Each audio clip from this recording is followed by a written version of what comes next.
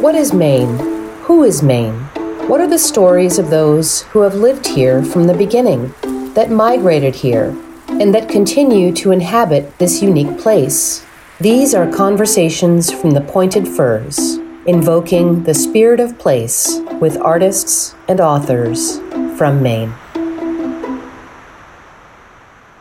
Welcome to Conversations from the Pointed Firs on WERU-FM 89.9 Community Radio in Blue Hill, Maine. I'm Peter Neal. My guests today are Glenn Libby, working fisherman, proprietor of Port Clyde Fresh Catch, and an advocate for fishing policy in Maine, and Antonia Small, photographer and educator, discussing their book, Caught, Time, Place, Fish, Portraits and Essays on Fishing and Fishers, an essential aspect of the spirit of Maine. Tony, Glenn, welcome to Conversations from the Pointed Firs. I usually start out by just asking who you are and how you came to be, how that shaped the making of this book. You want to go first? Well, how I came to be. I started digging clams in the St. George River at the age of 14 with my brother, who was 12. Then we moved down the river as time went on. My father bought a groundfish boat, and we went on that. Then I got too old to do that anymore, but wanted to stay in the business some way. And Port Clyde Fresh Catch was kind of the solution to that, or an idea of a solution anyway. So on the ground fishing, was it age or was it the situation that ground fishing found in the sense that there were no fish to catch? Well, there were fish, but it was age was a lot of it. The fact that we weren't making a lot of money was part of it. But I wasn't willing to give up on it either. And not meaning just keep beating my head against the wall, but make change through what I've written about in the book. And what's the state of ground fishing now in the state? There's lots of fish and no fishermen. Isn't that interesting? Mm-hmm. So one thing we can derive from that is if you eliminate fishermen, you get more fish. As opposed to eliminating the fish and having too many fishermen all complaining and grouching on the shore. It's changed now because back then, I mean, they were making attempts at various quota schemes, days at sea, things like that. None of it seemed to be working well for us. I don't know what it did in other regions, but we weren't seeing the returns that we thought we should have been. I mean, there were a few spikes where we thought, yeah, this is it. This is success. And then it would drop back down. But for the most part, we made a good living. So Port Clyde Fresh Catch didn't exist. It was a figment of your imagination. You dreamed it up. It started with the Mid-Coast Fishermen's Association. And then we started our Mid-Coast Fishermen's Co-op. And then my brother and I and his wife and my wife at the time, I think it was Claire. Was that long ago? Yes, it was. We've been together for 21 years now. But we went down to a meeting at GMRI. We kept going to these meetings called Fish Tank, where people would present different ideas. And this particular one was they brought in a farmer talking about CSA shares and the idea of transitioning that into fishing, sell fish shares. And that's how Port Clyde Fresh Catch started. We were throwing whole fish in bags, and bags that are illegal now, but they weren't then. But anyway, we had a glut of them, enough of them, and we'd take them around to various places, churches, the Belfast Co-op, whoever would have us on Sunday, and hand out the whole fish, and people loved it. They signed up for it. Yeah, they'd subscribe to it. Yeah. So how did it progress? Well, we found out we started to get some calls from restaurants. Hey, can we get some of this? And then it was like, we'd really like to have fillets. So we had to learn how to do all that and turn it into more of a processing business. So you process, you fillet, you pack, You vacuum seal? Yeah, we can. Yeah. Yeah, and then it goes to CSA still, or is it? There's one left. Really? Willow Pond Farm in Sabattis. Mm-hmm. That's the only one we have. Then how do you? Where does the rest of the product go? How is it? Most of it goes to like food co-ops, seafood markets. We've had to pivot a lot of times. I like to tell people I've had to pivot so much that I get dizzy. But we started out with shrimp. We were frustrated over the price of shrimp. We're going to process our own shrimp. We'll show those shrimp buyers. And it's not as easy as you think. Right. But then the shrimp went away. We did that for a few years, but we didn't know anything about marketing or figuring out the cost of product. Or we didn't have any markets. We didn't have money. We didn't have a lot of things, mostly knowledge. Isn't that amazing, though? It's a situation where you have no money, you have no market, you have no knowledge, but you have the will, because that's what you do. You're a fisherman. That's what it takes. And that's what it takes to make any business run. Yeah. And it turns out that you were an innovator. You became someone who broke the mold and showed another way, and are still doing that. Yeah, one of the most gratifying things is seeing these things pop up all over the place. There's a lot of them. Some have been more successful than others. Right. A lot of them taking different tracks. I mean, we certainly had to take a different track from where we started. Now our main business is crab meat, just because there's a glut of crabs. And one of the best things about crab meat is almost nobody else deals with it. Right. So you pretty much got the market to yourself. Well, there's labor intensity there. Yeah, there is. A lot of it. Yeah. Is that still, do you still recruit your pickers locally? Mm-hmm. Are they the ladies of the neighborhood? Some of them. Yeah. Yeah. The ones you can convince to come down. Yeah. Some only stay, I mean, we keep it pretty loose. They can stay for a couple hours, or they can stay all day, or whatever. It's a different way of making a quilt. You're not sitting around sewing, you're sitting around picking. Yeah. But the gossip is key. Yeah. Everybody's There's talking. plenty of that. Plenty of that going on. You can tell when they're really working because nobody's saying anything. Yeah. Tony, your turn. How did you come to it? So when I moved to Port Clyde in 2006, I think we pretty quickly learned about the CSA. Maybe you guys started in 2007. I feel like it was soon after we got here. And I was in this funny place trying to figure out what to do. I wanted to do a story. I was thinking about graduate school. I didn't want to pay for graduate school. I thought just give myself a project. And I started reading more and more about what they were doing at Port Clyde Fresh Catch. And it was a twofold thing. I was inspired by what they were doing, what Glenn and the fishermen in Port Clyde were doing in terms of saying, hey, this model isn't working any longer. Can we make a new model? And I'd also been gifted the book Daring to Look, about the photographic work of Dorothea Lange. And she just, I don't know, it's a gorgeous book that someone at MIT, a professor at MIT, put together. And so I called Glenn, or showed up down there. I think we'd signed up for the CSA, so we were picking up fish. But finally, I sort of posed the question very pointedly, would you mind if I came poking around with my camera? This seems like an important moment in time to document. And I don't know, I think I have said to Glenn in the past, like, well, I figured it was either like this pivotal moment or the end of an era. And Glenn was like, it was never the end of an era. Like, you've been very clear about that, which was cool. I'm not sure I knew that necessarily to begin with when I started the work. And then I just started like showing up on the dock when they were offloading fish. Glenn would call me and say, hey, I'm pretty sure this would be a great photograph. I'm steaming crabs. Come on down.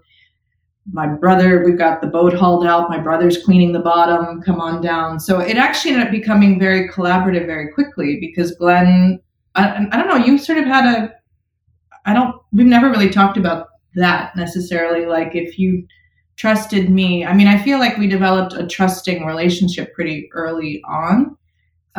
Mostly it was me learning how to stay out of the way. I'm sure that had something to do with it, that I was like able to get in and take pictures and not screw up what was happening. Well, one of the challenges of this conversation is that we're using an audio platform to talk about things that we cannot see. Mm-hmm. So I'm going to ask you if you would just look at one picture. It happens to be the first one in the book. It's an extremely beautiful photograph, and it's incredibly evocative to me.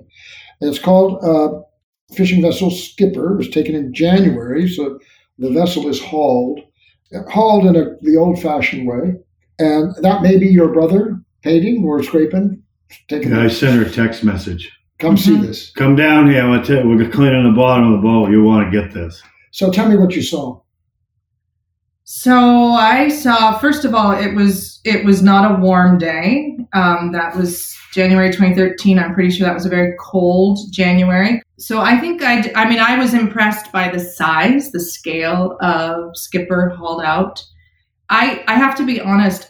For me, when I'm looking through the viewfinder, I work with a 2.25 Yashica medium format. When I'm looking through the viewfinder, first of all, what I see and what the camera sees is slightly different because there are two lenses. And what I'm generally looking at is a moment of interest that feels theatrical to me. But this ends up being very theatrical. It ends up being sort of the rule of thirds, the black, the light, the shade in between, the sun behind the stern of the boat. But I'm always sort of looking for the subtle theatrics of the moment. I don't know. I guess I'm also looking for shape. But I honestly, I didn't see that image until a few months later. I was going back through my film and I was like, I think I like that. I think I need to see that a little bit bigger and see what's going on. Well, theatrical it is. And beyond the immediacy of the image, the document in and of itself, in my view, this sums up so much in terms of the scale of the ocean, the scale of the tool that we must have to essentially respond to the ocean, and the scale of the small human being, dwarfed by not just the vessel, but dwarfed by the sea itself, that is inherent in this photograph. It puts everything in its proper order, in a way. Mm-hmm. And this is the first photograph I think I ever saw of yours, and I was just stopped in my tracks by it. So the process of unfolding and making the book itself, did Glenn write to the photographs? Did you photograph to Glenn's thoughts? How did that work? We met, I can't remember if it was a phone call or in person, I think. I think so. I think you came down to the office and said, hey, I want to do a book of my pictures, but I want you to do the writing because if I do it, it's going to sound like the evening news. So I just started writing little things. I asked, I said, what do you want me to write about? She said, just everything you've been doing. So there it is. That's a pretty courageous thing to do. Mm-hmm. In my world, a white paper is as terrifying as an angry sea. So for you to sit down, well, you choose your tools accordingly, but nonetheless. Because I had a little break to work on it too when I was sick.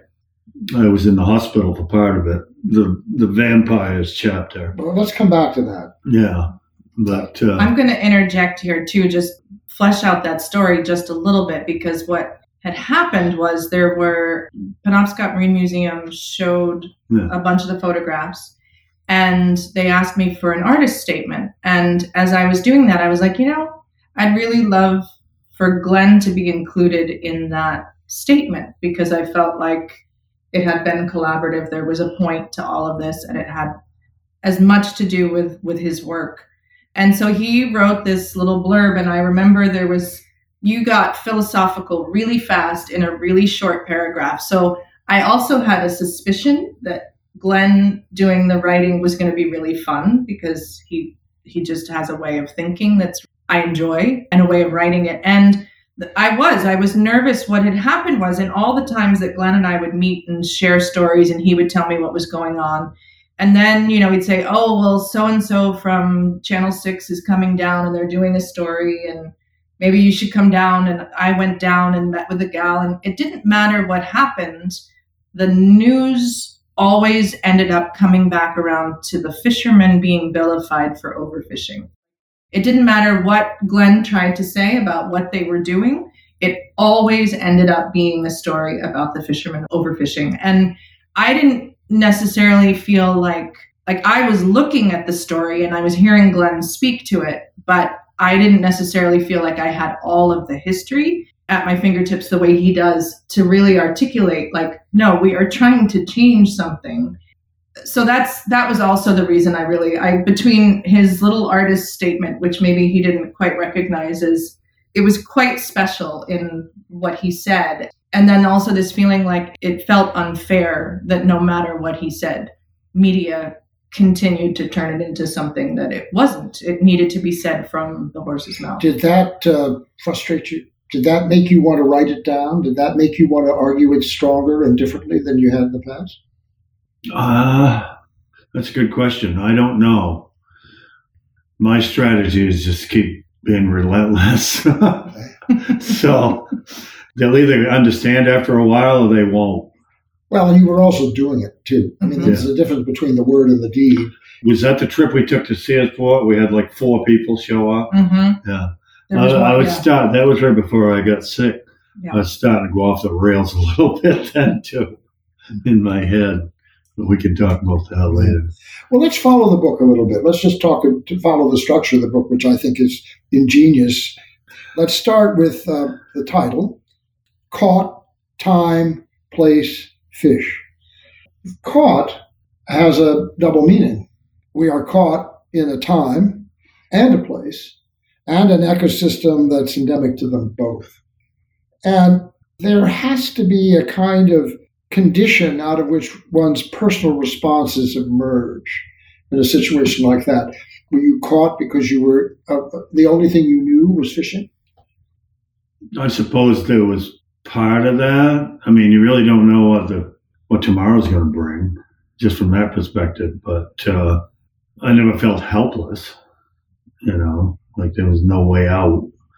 If it fell apart, I'd just move on and do something else. Right. Yeah.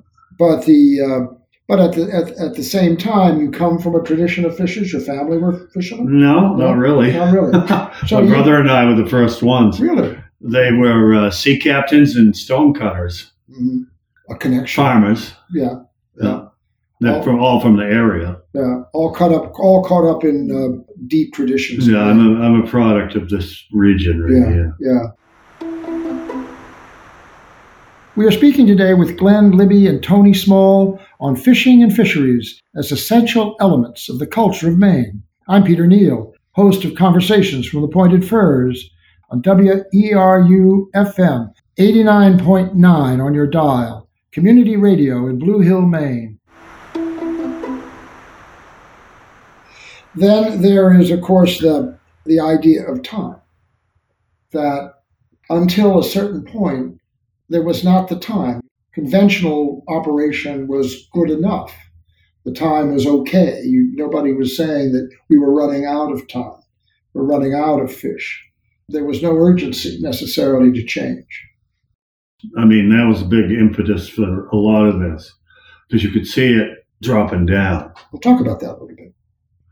I remember when we first started fishing, there was a lot more fish. Now, I don't know if that was the way that it was supposed to be, or if that was an aberration where the fish just all showed up over a period of time, and before that there wasn't many. I don't know.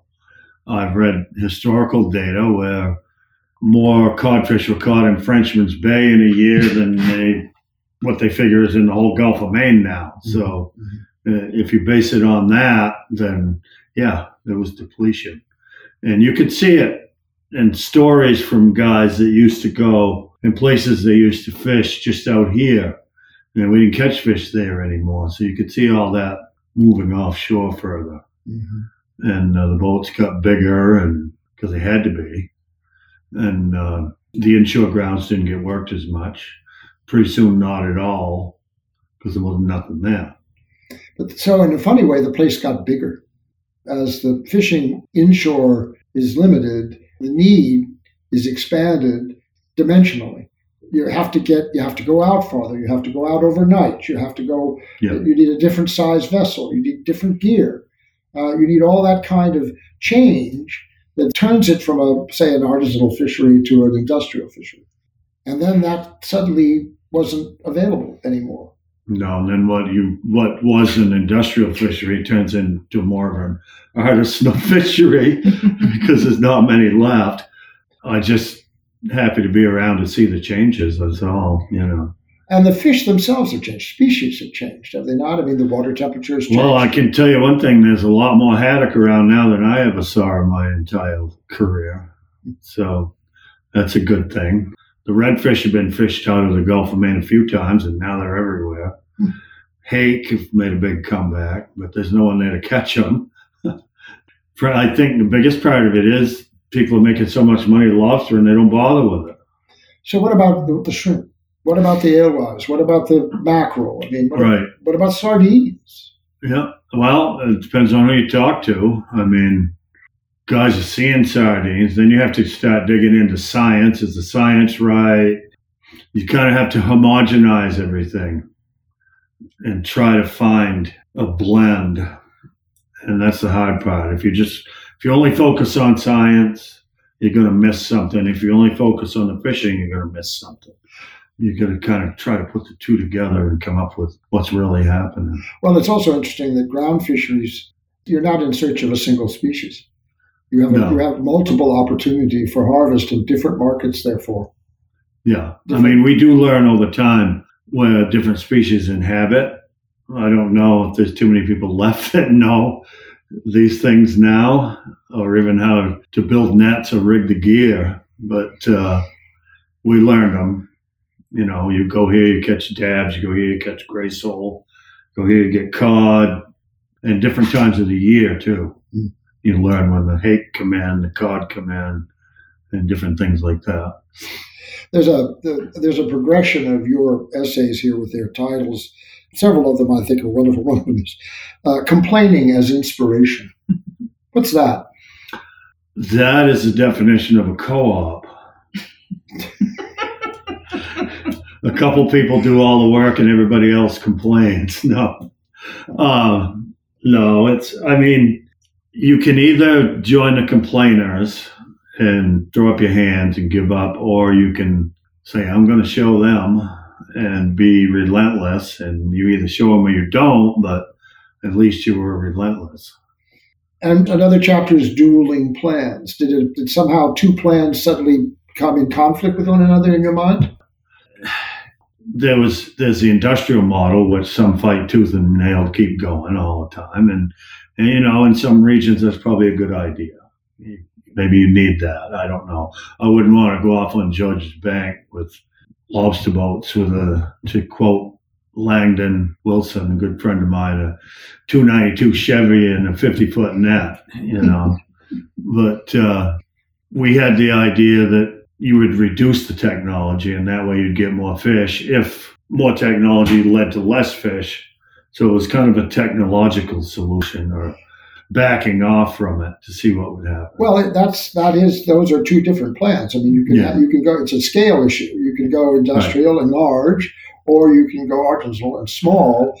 And in fact, as you've proven, there's profit in both, but there's more profit perhaps now in the changing world we're in small. Yeah, I mean, it's really difficult. We can't even buy all the fish that Randy catches, and he's just one boat. There's global competition for fish. You can get fish everywhere. You can get haddock from Russia for $5 a pound or less for the restaurants. It's a lot of the fresh local haddock you see, it's not, but it tastes the same. It's frozen at sea. It's been flown around the world. But we're so small, we're on a small scale, we have to charge more. Mm-hmm. Then if we started doing high volume, then we're going against what we planned on doing to start with. We're back to an industrial model. Right, and let's look. Then you deplete the resources. Right, and if you look at the Russian hake, no one is bothering to calculate all the external costs that are not built into the price. Or shipping stuff to China to have it. It's absurd. Right. buying bait in China and bringing it to the Gulf of Maine. Nobody's actually calculating the true cost. This is what's happening. Right. But if you, and at the same time, the quality of your product improves, and people are willing to pay the price. They do. Have you ever thought of yourself as a visionary? I don't like to get too carried away with myself. Oh, gee, maybe I should teach me some lessons. I think if someone wants to listen to me, I'll talk. Yeah. He's relentless. Oh, okay. So do you see yourself, Tony, as essentially an activist or a social activist in the sense that you're using photography as a tool of activism and commentary? In this particular instance, yeah, I guess so. Like I said, I was inspired by Daring to Look, Dorothea Lange's book. I guess what was inspiring about that book was her quality of knowing her subjects. I think I have a problem with our tendency in storytelling now to be pretty superficial, to be pretty fast in, out. And I think my choice for this story was because it was in where I live. I come from the Berkshires of Massachusetts, which has gotten more and more diluted of its character. And there's a feeling, I was born in Maine and then grew up away and came back as fast as I could, as they say. But I think there was the activism was around making sure that the story that I felt probably wasn't being told, or certainly wasn't being told on the news, was really an important one, because I do think Glenn has a vision, and maybe it's simply being relentless about doing the right thing. That mattered. I think that mattered to me to tell that story. There's a photography as it has evolved in color and utility facility that everybody's a photographer, which is great, actually, because it's forcing people to look at things differently than they did before. One of the ways, however, that they look at them is they tend to romanticize what they see. But these photographs don't do that. These photographs are often without light, or with light in a kind of harsh reality. The artificial light on the fishing boat. I wake up in the middle of the night and I look out across the bay and I can see the bright lights of a boat. It's not like seeing Venus or seeing a star in the night sky. It's out there looking at something that is harsh, cold, difficult to do, requires skill, and actually isn't romantic at all. It's just plain hard work, and that's what I see in so many of your photographs. I think, people sometimes ask about why the black and white, and to the title and this idea of being caught in time, I wanted to use the black and white to disorient people, because I feel like, we look at black and white and think, oh, that's past. And I wanted to sort of point towards now in a disorienting way. Right. And that the absence of color, of course, makes cold things colder. Right. It makes ice seem more dangerous. It makes dirt dirtier. Some of these photographs of conditions on the boats. There's one here of, I guess it's Glenn, standing on his boat by a winch. And it's just, there's so much texture in that photograph. I can't believe it. There's rust, there's dirt, there's slurry. Like we just got in. Yeah, exactly. There are bits of calluses, There's just all kinds of stuff that's in that photograph. And so you can't romanticize it. It's not possible to romanticize it. And yet there's another one here. I wish you'd talk about this one, which is the one of just the single line in the tackle. Oh, yeah. Talk about that one a little bit, can you? What did you see when you saw that image? One regret I have with this project is that at the time, Randy Cushman was fishing and was willing to take me offshore, but didn't have room for me because they were still, I don't know how long ago that stopped, the government observers that were going out with them. So he had a crew member, there it is. He had a crew member and he had a government observer who was coming. So she had the other bunk. But he did say, I'll be leaving the dock around 11 if you want to come down. So the image of the boat leaving at night is this same moment. But it was this it's like the residue of human contact. I don't know. I find docks to be really evocative places, in part because it's that intersection between the life lived ashore and that moment where suddenly you're separate. You're moving out into the dark. You're moving out into whatever kind of weather you're going to meet, whatever kind of fish you're going to find, whatever kind of circumstances. And we don't all that necessarily viscerally know the terrors that can happen at sea. But if you have had any experience, there's a sense that just feels like a huge portal. It's a gap between this moment lived ashore, that moment setting. I just want to describe this photograph a little bit because it's a hugely evocative piece of work. On the left, there's a door, and behind it, the light's on. So all you see of what is home or land is a sliver of light, and the door is shut. The other side of the photograph is absolute intense darkness. There is nothing visible in it at all. So basically, it could be the gates of hell. And then you have this little triangle of dock. There's a single pile. There's a line that's pretty tattered.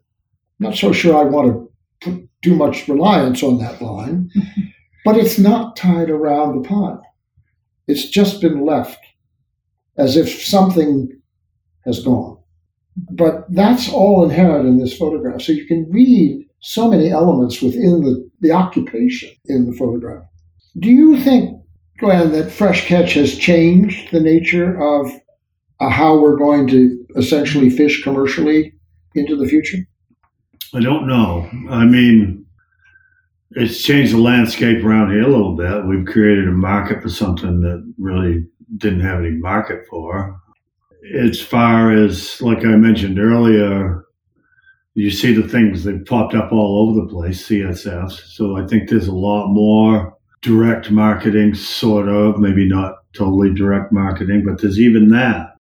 What it meant to me, I think, was that people got the courage to actually try it, where before you just sold to somebody, it went on a truck, and then you waited 2 months for a check that was half what you thought it was going to be, if you got paid at all.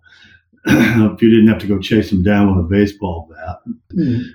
So there's a lot more. I mean, you saw it last year during the pandemic when the market for lobster kind of dried up. You had guys on every street corner peddling lobsters. And I don't know if we influenced it or not, but it seems like more people had the courage to actually go and try to do something on their own. As far as Fresh Catch changing anything, I mean, I think the biggest thing is maybe it's an example of what you can do. If you put your mind to it. Yeah. Right. Not necessarily us changing it and turning it into something big that changes everything, but enabling more people to do something that they might not have tried to do and be successful at it. Do you think that part of the way you were drawn to this was because you were a ground fisherman, not a lobsterman? Yeah, probably, because we weren't making a lot of money. So, I mean, that was part of it. But it was also part seeing the fish go away and wanting to bring them back. And it wasn't just for us either. It was for the future. But in COVID, for example, with the lobster business and the prices going down or demand going down, one of the reasons, as I understand it, was the sudden loss of the China market. Yeah. So picking up and selling lobsters 7,000, 8,000 miles away takes out a fairly large part of your market share. Mm-hmm. And now what do? As globalization changes or may have reached its apex in terms of how we distribute goods around the world and what market demands are, and that works both ways, by the way, between China and the U.S. and China, but it may well be that those adjustments are not going to be made by choice. They're going to be made by circumstance. And you did that. You were confronted with circumstance. Mm-hmm. And then, of course, lobstering has additional problems in both climate, water temperature, gear issues, all that kind of stuff, so that the conventions, it may get harder. I went lobstering a little bit. Yeah. Out of a skiff. Never really liked it. So I didn't do it. I didn't follow the money. I followed what I wanted to do. But a lot of it is in your photographs, Tony, are also sort of the social aspects, the kitchen table, the card playing, the women sitting around and picking. I knew a lot of the guys around town, you know, Mhm. that had been, and I heard the stories and talked to them. They'd helped us out mending nets and things like that at various times, teaching us how to do different things. And we started going with a longtime fisherman on the first boat that we went on, and learned a lot from him. But we were the first ones in our family. My father always had the dream of being a fisherman, and he was a truck driver. Isn't that interesting? And he bought a boat as a tax break. Back when they did the 200-mile line, they were giving out money, Right. hand over fist. Well, now we got to build up our fleet and wipe the fish out ourselves. That incentive, What it ended up being. I've always thought that incentive program that made it possible to turn a 30-foot fisherman into a 70 or 90-foot fisherman was probably the silliest thing that ever happened. There's a lot of silly things that go on still. Yeah. Yeah. You want to talk about those? Give me one or two. I mean, that's a good example of it. I think you're seeing another one now with this. They're trying to industrialize the ocean in a different way with the wind turbines. And it's just going to be a short-lived mess. You know, even if it lasts for 40 years, what's that amount to? It's going to disrupt the fishing grounds for pretty much ever. Well, the offshore fishing grounds, if there's no ground fish, then there's no fish to be caught. I know, there's always that argument, but I don't believe that offshore wind turbines are going to be the answer. Have a solution. You really have to take a stretch to get to that point. We are speaking today with Glenn Libby and Tony Small on fishing and fisheries as essential elements of the culture of Maine. I'm Peter Neal, host of Conversations from the Pointed Firs on WERU-FM 89.9 on your dial, community radio in Blue Hill, Maine. There's a part of this book that is very unusual. I was taken completely by surprise by it in of itself, the honesty of it. It's called the chapter called Vampires. Mm-hmm. Tell me, would you talk about that a little bit? Sure. I was in the hospital. I had a MELD score of 38, which means my head was basically solid full of ammonia from my malfunctioning liver. I have autoimmune disease that was attacking my liver. And if you hit 40, it's time to start digging a hole. So I was in the hospital down in Boston, and I told Claire, bring the computer down. I got to work on the book. I could barely sit up. I'd just been to what they call a group therapy session. And I went back and said, all right, I got to go back. I got to do some writing. That's when it started, the very first part of it. I was writing that basically in a state of delirium. But I read it afterwards and really liked it, the way that it sounded, you know. So I added on to it. Kept going with that. When you thought about it afterwards, did it reveal a part of yourself that you just either... It was what was going through my mind at the time. And you didn't know, but you didn't know it was there because it's very different than what you would normally hit. Well, I knew it was there because it was going through it like a record, like something playing over and over and over in my brain. And I just wrote it down. I captured it. Yeah. And it was going on for days. Really? Weeks. Was it terrifying? Initially it was for a little while, but I was admitted to the hospital. I went to Penn Bay. Dr. Pierce said, go down and have a ultrasound of your liver. I thought it was lupus because I was diagnosed with lupus when I was 19. That's what we thought it was. He said, I think that's your liver. So I go down. They take an ultrasound, and the doctor comes back in tears, a woman doctor. She goes, well, we think you might only have like 3 months to live. They were going to put me in the Sussman house. And my response was, okay, so what do we do now? So it was a little bit scary, but I wasn't ready to give up. I want to read a piece or two if I can. Here's just a couple of ones that I marked. Feelings: hurt, scared, thrilled, gratified, content, restless, well, uneasy, sick, tired, many more. We are back in the cocoon and it's still dark. Sleep comes again.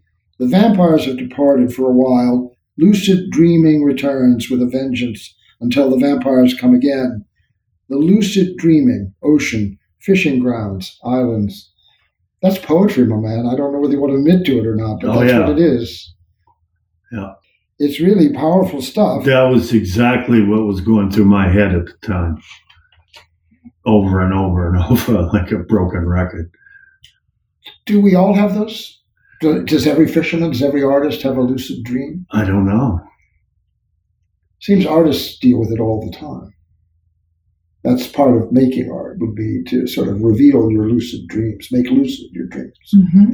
Yeah, we had a conversation at one point because Glenn sent me what he'd started and he's like, do I keep going down this road for the book? And I was like, yeah, definitely. And I, for two reasons. One being that it was poetic and I thought it was beautiful and pertinent. And it comes towards the end of the book also because I feel like I wanted for the book to contain some of the depth, I think, of Glenn's relentlessness.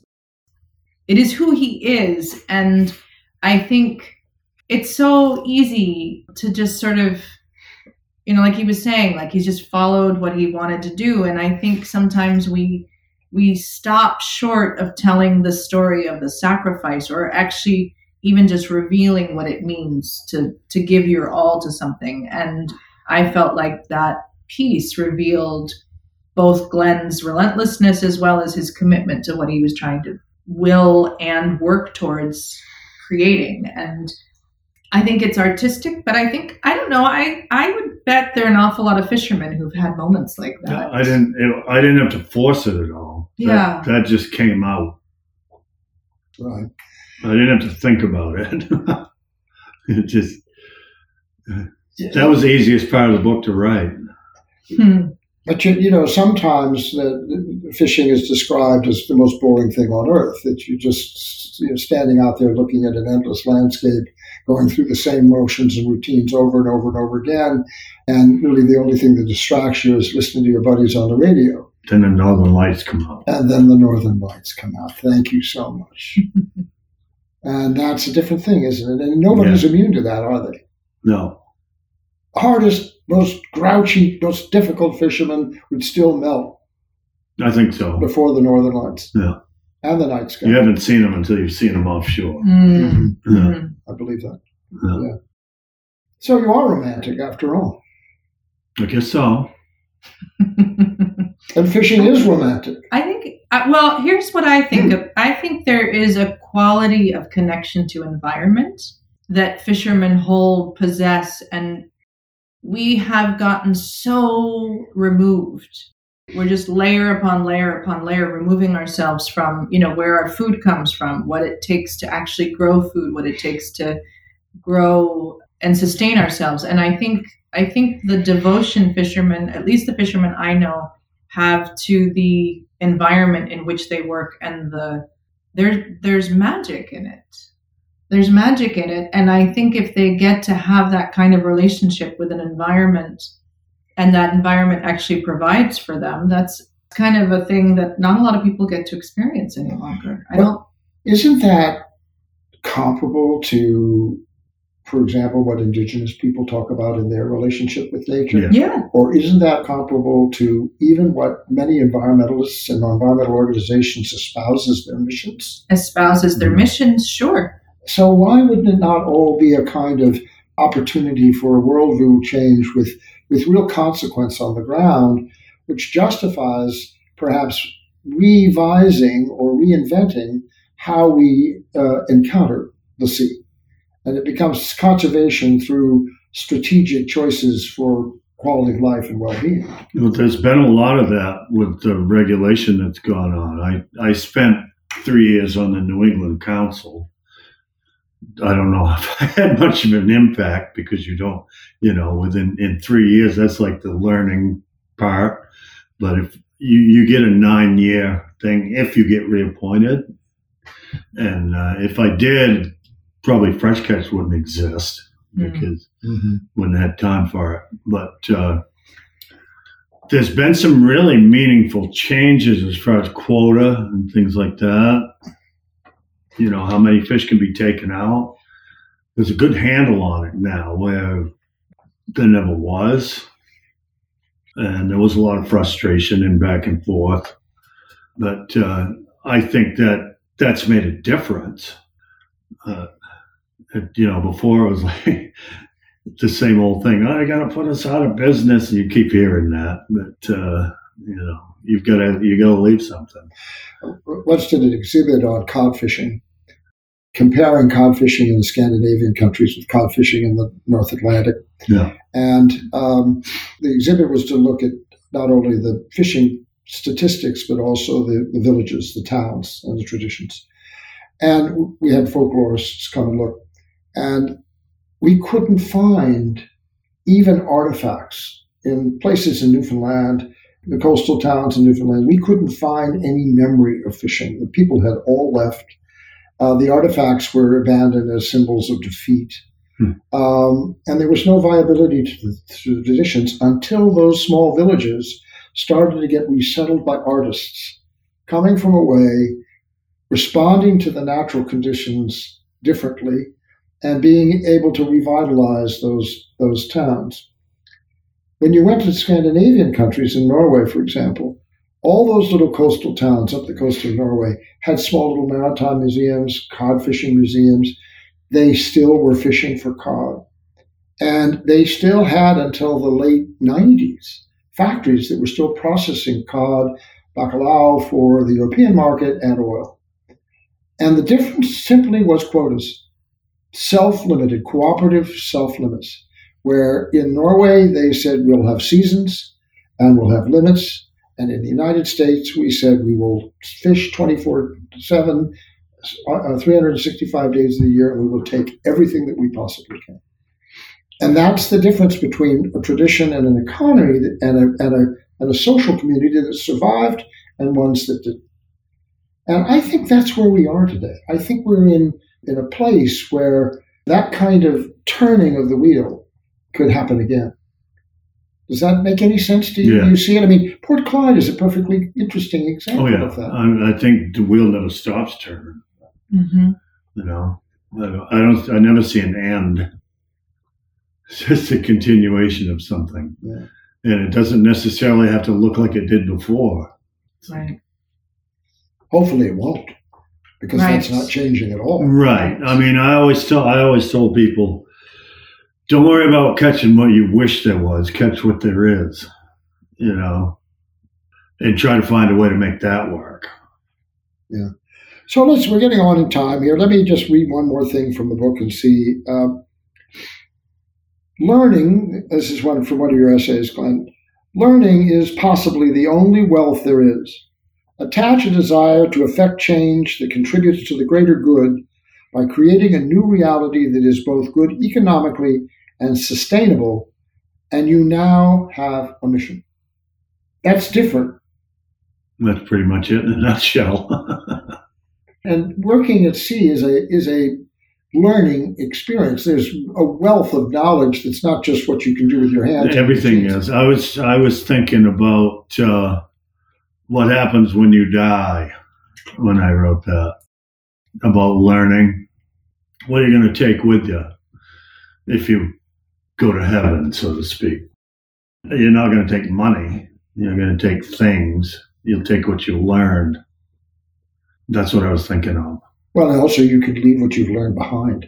If there's a legacy in Port Clyde Fresh Catch, or a legacy in a collection of photographs, is a book. Is a book, and is a powerful thing to leave behind. Yeah. Have you not, actually, the two of you, sort of created a document of how change can be enabled from within? And not necessarily imposed from the outside, but if you take responsibility or sustainability for sustainability and connects to a rewarding way of life, isn't that something that we devoutly to be wished in this time and space? In this place, in this time? Yeah. You know? I think that's what drew me to, I was so excited reading about what Glenn was doing and what the other fishermen in Port Clyde had decided to do. And, I think recognizing that they had come to a point in time where they said, guess what, this isn't working. So we have to create the change we want to be in the world. And that's espoused all the time. But I think watching it happen and watching Glenn pivots a lot. And I do think he's a bit dizzy. Honestly, like the moving between, species, shrimp disappearing, crab surfacing, like every time I go in, there's something new. Yeah, guys disappearing. Like, some of them died. Yeah, like there's the ability to sort of respond to the environment of each day. Yeah. But what I think what is magic about what you've done is that it's not about what are we going to sell. Yes, it is what we're going to sell, but there's a different quality of engagement with the world. Yeah, I think we're both really proud of how it came together and how it spoke to what I wanted to honor and what I saw and what he was doing, and give a space for him to say, this is what we've done and this is what we're trying. And I think the ability to say, no, that didn't work, like I'm going to try this next time is also huge. Like, I just don't think we tell those stories much. Mm-hmm. Or if we do, we don't do it well enough. Right. Some of the guys, the original guys, I remember we were sitting around talking about, we're going to process our own shrimp. And I remember saying, you guys really want to do this? Because I could see the job, how monstrous it was. Oh, yeah, we want to do it. And what happened was a lot of them ended up dropping out because they expected something easy. Mm-hmm. And it's still not easy after a long time. But it's worth it. I enjoy it. Do you sense young people coming into fishing? I think they will. But will or are already seen? Most everybody now wants to go lobstering because that's where the money is. But young people are there. I see on the water lots of young men, often young women. And women. Out there with small skiffs, certain number of fish. Oh, yeah. Making a living, working hard. I wonder if it's, the larger boats are seeing that as well, or whether that the attitudes that those young people bring to the situation may be part of the change. Hmm. You certainly see it in shellfish, where you have all these young farmers coming in oysters, mm-hmm. Seaweeds, eels, new species, new ways of harvesting, new ways to add value, new ways to distribute and market. And they're starting up with high ambition and expectations to be able to live on the value of their work. It's not nature. There's plenty out there. It seems to me there's plenty to be had. Oh, yeah. It's the having it that's the challenge. It's mm-hmm. getting it and putting all the pieces together. Mm-hmm. Yeah. That's the hard part. What would you say to a young fisherman who came up to you and said, I'd say, what do you want to do? You hire him? I don't go fishing anymore, so, if they want to pick crab meat, sure. They'll come work for me. Mm-hmm. I've been fortunate to pick up with 2-3 new people lately, but I don't know if they'll be here in the summertime. Mm-hmm. But they're here now, mm-hmm. which is good. Any last things to say, Tony? Do you have any sort of conclusions as you look back on the experience? Your book is about sold out. Mm-hmm. Hopefully this interview will help. You'll mm-hmm. sell them all out. Mm-hmm. I sold all mine. You did? Well, there you go. Did, yeah. Well, you're a natural marketer, man. I owe you $20. You're in sales. Excellent. You're a salesman, not a fisherman. Well, I got a store, too. He does. Yeah, he's got a storefront. That helps. Yeah, I always manage to talk about the book if there's a conversation starting out. Yeah. So if you really want to know all about this place, buy that book. Yeah, quit bugging me and buy the book. Well, I guess I'd say this. when we decided we were going to publish, and we had the assistance of Margot and Rob from Rackline, we did have a very decided conversation about we were going to print the book and we weren't going to put it on Amazon. We wanted to sell the book the way we felt like we both worked in the world, that it was an artisanal project and we deserved whatever there was to come back from the effort. We put in a lot of hours making it happen. And, so it's interesting. It's interesting to try and live by that. But I don't know. I'm quite proud of the book. And periodically we joke about book number 2. And I don't know, maybe we're both traumatized by the effort. I don't think so. I think we're just the time. I don't have any time for anything now. Yeah, Glenn's busy. I've been busy. But that's not a bad thing, though. It's not a bad thing. That's a wonderful thing, isn't it? Yeah. I mean, that probably is as good a healing thing as you've got going with you as medicine. No, I'm still waiting for organ transplant. Uh-huh.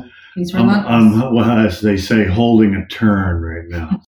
Holding a turn. Mm-hmm. That's as good as phrase as any. Stable is another word for that. Yeah. Mm-hmm. No, let's end. Holding a turn. Yeah. Perfect. Thank you, Tony. Thank you, Glenn. Thanks for your time. Thank you. Thanks, everyone, for listening. My guests today have been Glenn Libby and Tony Small, discussing their collection of essays and photographs, Caught, Time, Place, Fish, available through Port Clyde Fresh Catch or at antoniasmall.com. Fishing is central to the spirit of Maine, specific in place, vital in our time, and if sustained through respect and best practice, key to our future.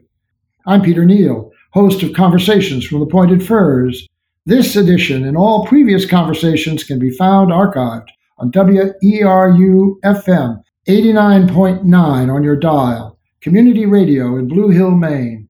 My guest next time will be William Carpenter, author and professor at the College of the Atlantic since its founding.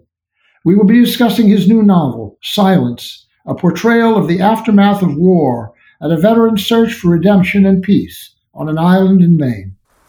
You've been tuned in to Conversations from the Pointed Firs, a Leeds Island Books audio project, produced by Trisha Badger, theme by Casey Neal for Mock Turtle Music, hosted by Peter Neal. Visit pointedfirs.org for more information and find us on your favorite podcast app. Thanks for listening.